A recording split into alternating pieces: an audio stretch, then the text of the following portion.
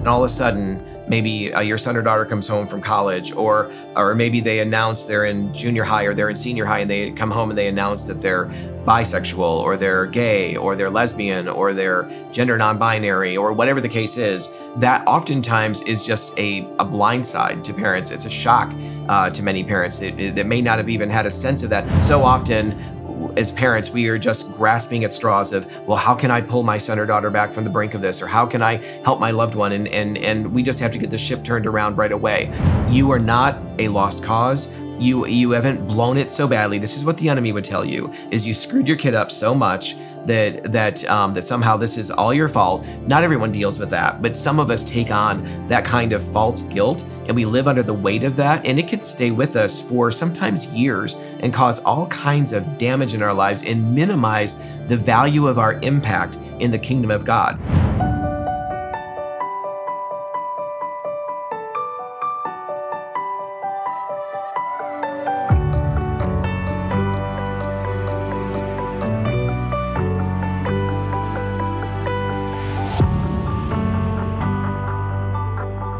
I want to talk with you a little bit today about the topic of friends and family, about the topic of if you're a mom or a dad, if you're a brother or sister, if you're a friend of someone who is off in the weeds, somebody who might have professed faith in Christ at some point, maybe had seemingly had a walk with him for a period of time, maybe grew up in the church, maybe none of those things are true. But regardless, you have somebody that you care about as a son or a daughter, friend, sibling. You have someone who you care about, who is living contrary to God's revealed word, who is maybe living out an LGBTQ identity. They may be living out not that at all. It might just be rebellion against God. Maybe they're involved in pornography addiction, or maybe they're living with their opposite sex boyfriend or girlfriend, but they're off in the weeds. And I know what it's like to really to put parents through a really difficult journey. My parents journeyed with me through a number of years of my own identity confusion and embracing a gay identity. I grew up in a Christian home. My parents were Christians. And I even made a profession of faith early on as a kid. But I got to a place where I was just sick of wrestling with my feelings of same-sex attraction, and I wanted I just felt like the church didn't have any answers, and quite frankly, the churches I was involved in didn't have very good answers. But the truth is, God has good answers. I just didn't know that at the time. And so I left in frustration out of Bible college and just lived as a gay-identified man for a few years.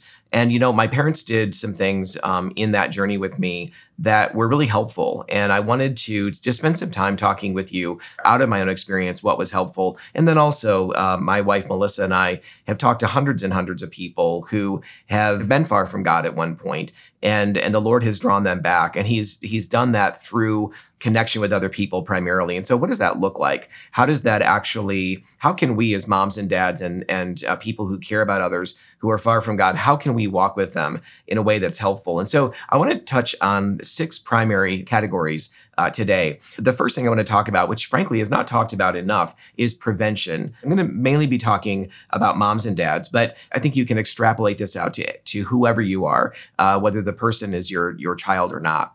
But how do moms and dads develop a framework or develop a home atmosphere, develop a way of living that is preventative, that helps their children thrive and grow? There are a number of things that I think are really helpful. And so one is that we need dads. I'm just going to mention this. I'm going to touch on this later, but I want to mention this right out of the gate. Dads are needed in the formation of their sons and daughters' character as well as their identity formation. That is really key. Moms play a role there too, but oftentimes dads are downplayed in the role of fathering children, and it's really essential. I think one of the issues that we're having as a culture is that dads are not involved enough.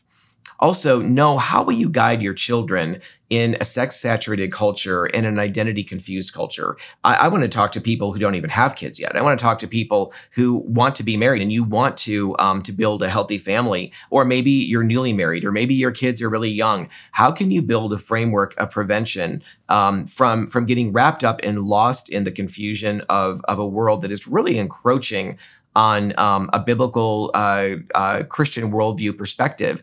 And one of those ways to start off with is know how you're going to guide your children. Build a library of some resources that can be helpful in how to talk to your children, not just about sex. It's not just about the sex talk. I really encourage people to moms and dads to have a long conversation with their children. It's not a conversation that happens over the course of years, and of course starts off in really age-appropriate ways, but is also building in the beginning on the positive aspects of being made in the image of God, being made boys and girls, and what that looks like, and the glory of that, the beauty of that, the solid framework of that, the fact that that our bodies are not unimportant. Our bodies are incredibly important in the way that God has put his image into us as male and female.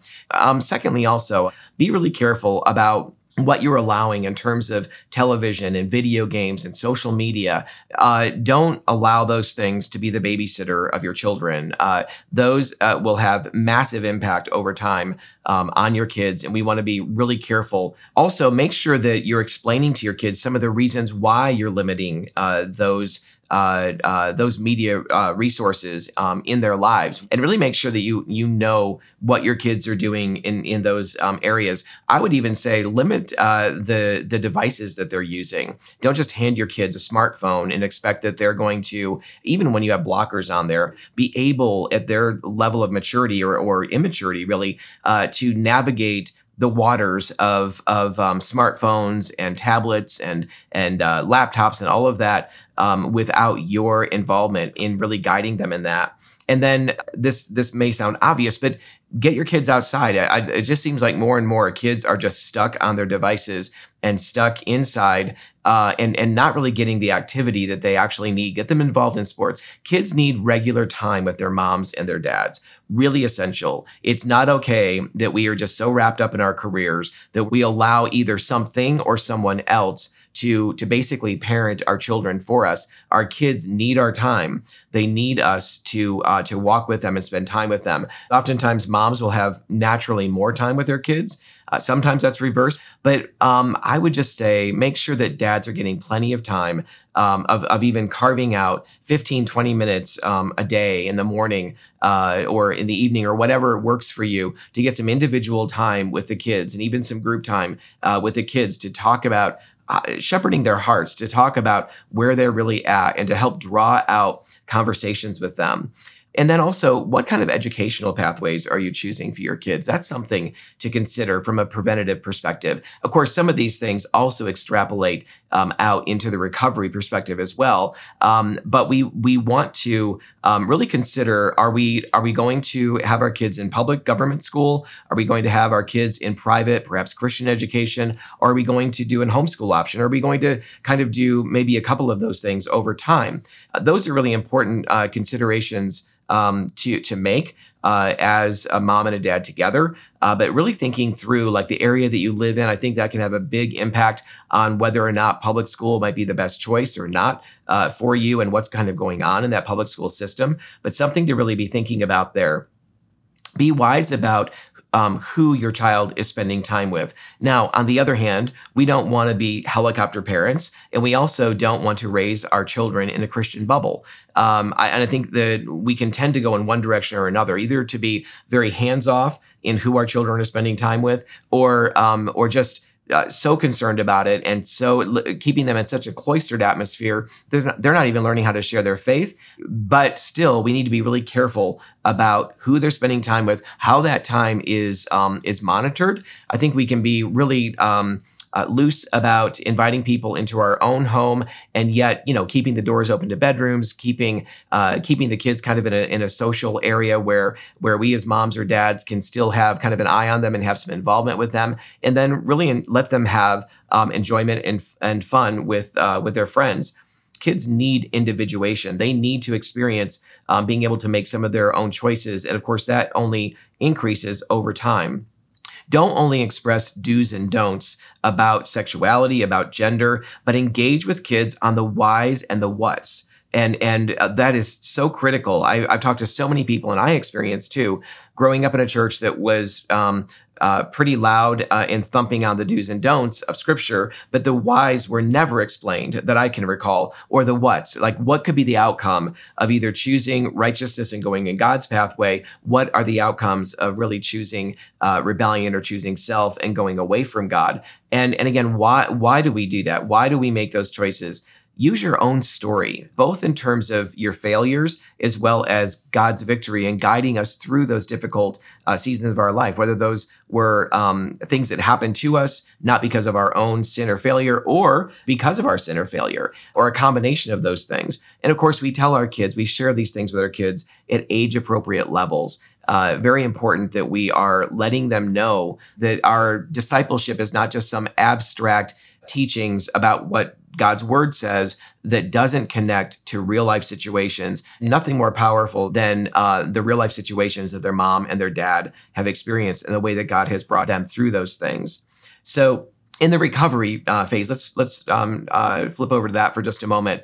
And again, some of what I just shared can be used in this process as well. If you've kind of had your hands off or thought that your kids were doing fine, everything's been great, and then all of a sudden, maybe your son or daughter comes home from college, or maybe they announce they're in junior high or they're in senior high, and they come home and they announce that they're bisexual or they're gay or they're lesbian or they're gender non-binary or whatever the case is. That oftentimes is just a blindside to parents. It's a shock to many parents that may not have even had a sense of that, or maybe they had an inkling, but yet they weren't expecting that news. Oftentimes what I hear when parents communicate this is, well, we didn't raise them this way, or they were raised in a Christian home. And again, while that is true, oftentimes their Christian experience wasn't connected to much more than a lot of do's and don'ts. Do this and don't do that. And these are the verses that apply to that in Scripture, but not much more was unpacked in that. So honestly, it's not that big of a surprise that as kids start to individuate, as they start to spread their wings, as they start to get out on their own, certainly at college or university, they are inundated in a world that is swimming in sexual idolatry and in gender confusion. And so if you discover that, what can you begin to do? First and foremost, what I would say to you as a mom or a dad or a loved one is, what I'm about to say is huge. Don't miss the fact that God has an invitation for you in this struggle. So often, as parents, we are just grasping at straws of, well, how can I pull my son or daughter back from the brink of this? Or how can I help my loved one? And we just have to get the ship turned around right away. First and foremost, you need to take a deep breath. The fact that your son or daughter came to you and told you, that is good news, because now you know what to pray into on their behalf. But again, God has something in this for you. There's a way in which God wants to meet you in your pain and your hurt and in your confusion. He wants to guide you through this process. The enemy wants you to either blame yourself and take on all the responsibility, or to just kind of shut down and detach from what's going on with your child, or to embrace it and just kind of ignore Scripture, or kind of have a revisionist history of what you believe to be true about Scripture up to this point. I remember reading a book called Don't Waste Your Sorrows, written by Paul Bilheimer.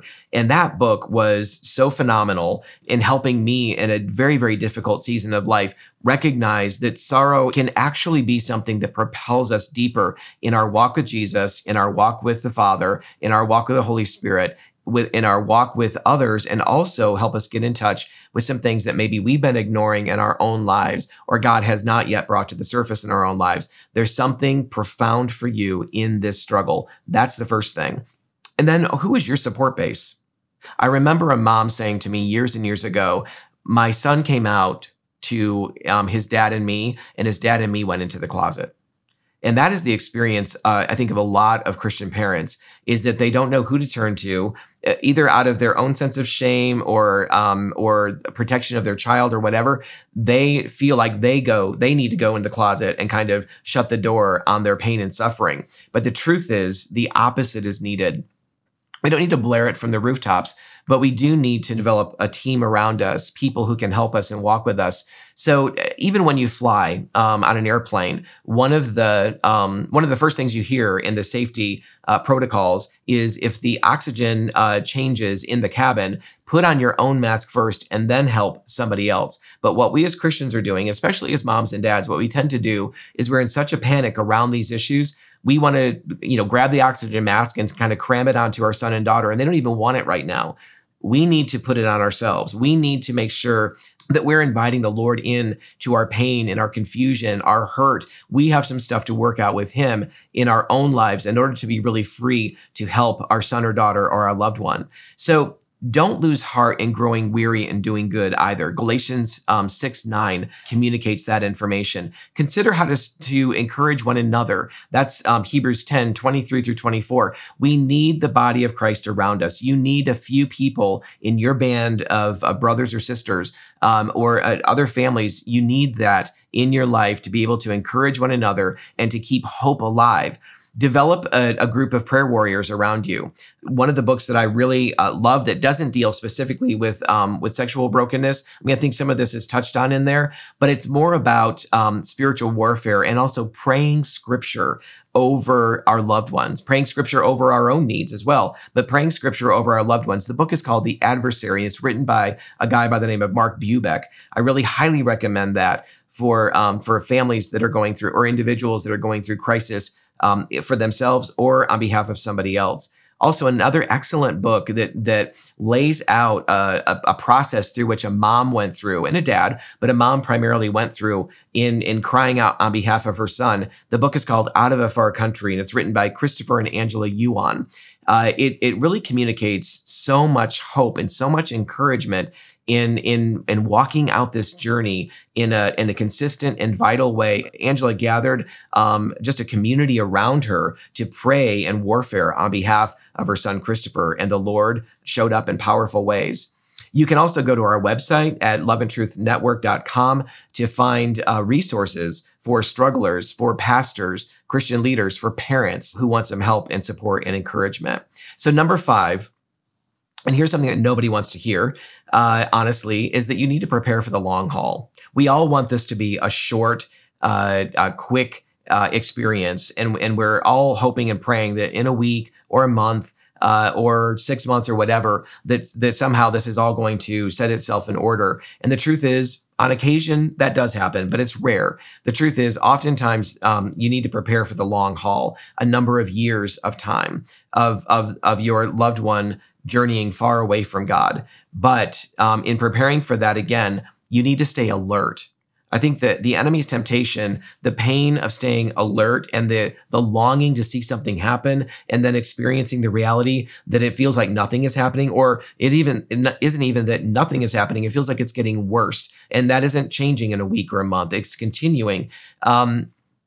But in that situation, in that reality of life, we need to be able to stay alert and present. Don't get lost in your sorrow. Again, allow God. Get the book from Paul Bilheimer, Don't Waste Your Sorrows. Allow God to use your sorrows to really keenly connect you to his kingdom for your sake. God has, again, something really powerful for you in this. Don't lose that by focusing only on your wayward loved one. Have eyes for others. Let your pain sensitize you to the needs of others in a fresh way. It's amazing how our pain, how that sharp, sudden pain can actually be used by God in powerful ways to sensitize us to the needs of others around us. And God does want to do that. Ask God to bring hurting people into your life who need a spiritual mom or a spiritual dad in their life. There may be somebody that's similarly living out something that your son or your daughter or your loved one is doing. And maybe your loved one is not ready, not willing, not wanting to hear much of anything from a scriptural, biblical worldview perspective. But there are plenty of others who are. There are plenty of others who are at a place where they want help, they want support. And you as a mom or a dad who've allowed the Lord to put that oxygen mask on your own face and prepare you could be used as a spiritual mom or dad in the lives of those who are ready and looking for help and support, even while you're praying for your loved one to get to that stage as well. It might not be you who helps them. It may be another spiritual mom or dad who is there when your loved one is ready to turn their life around and ready to reconsider what they've been doing with their lives and reconsider their relationship with God.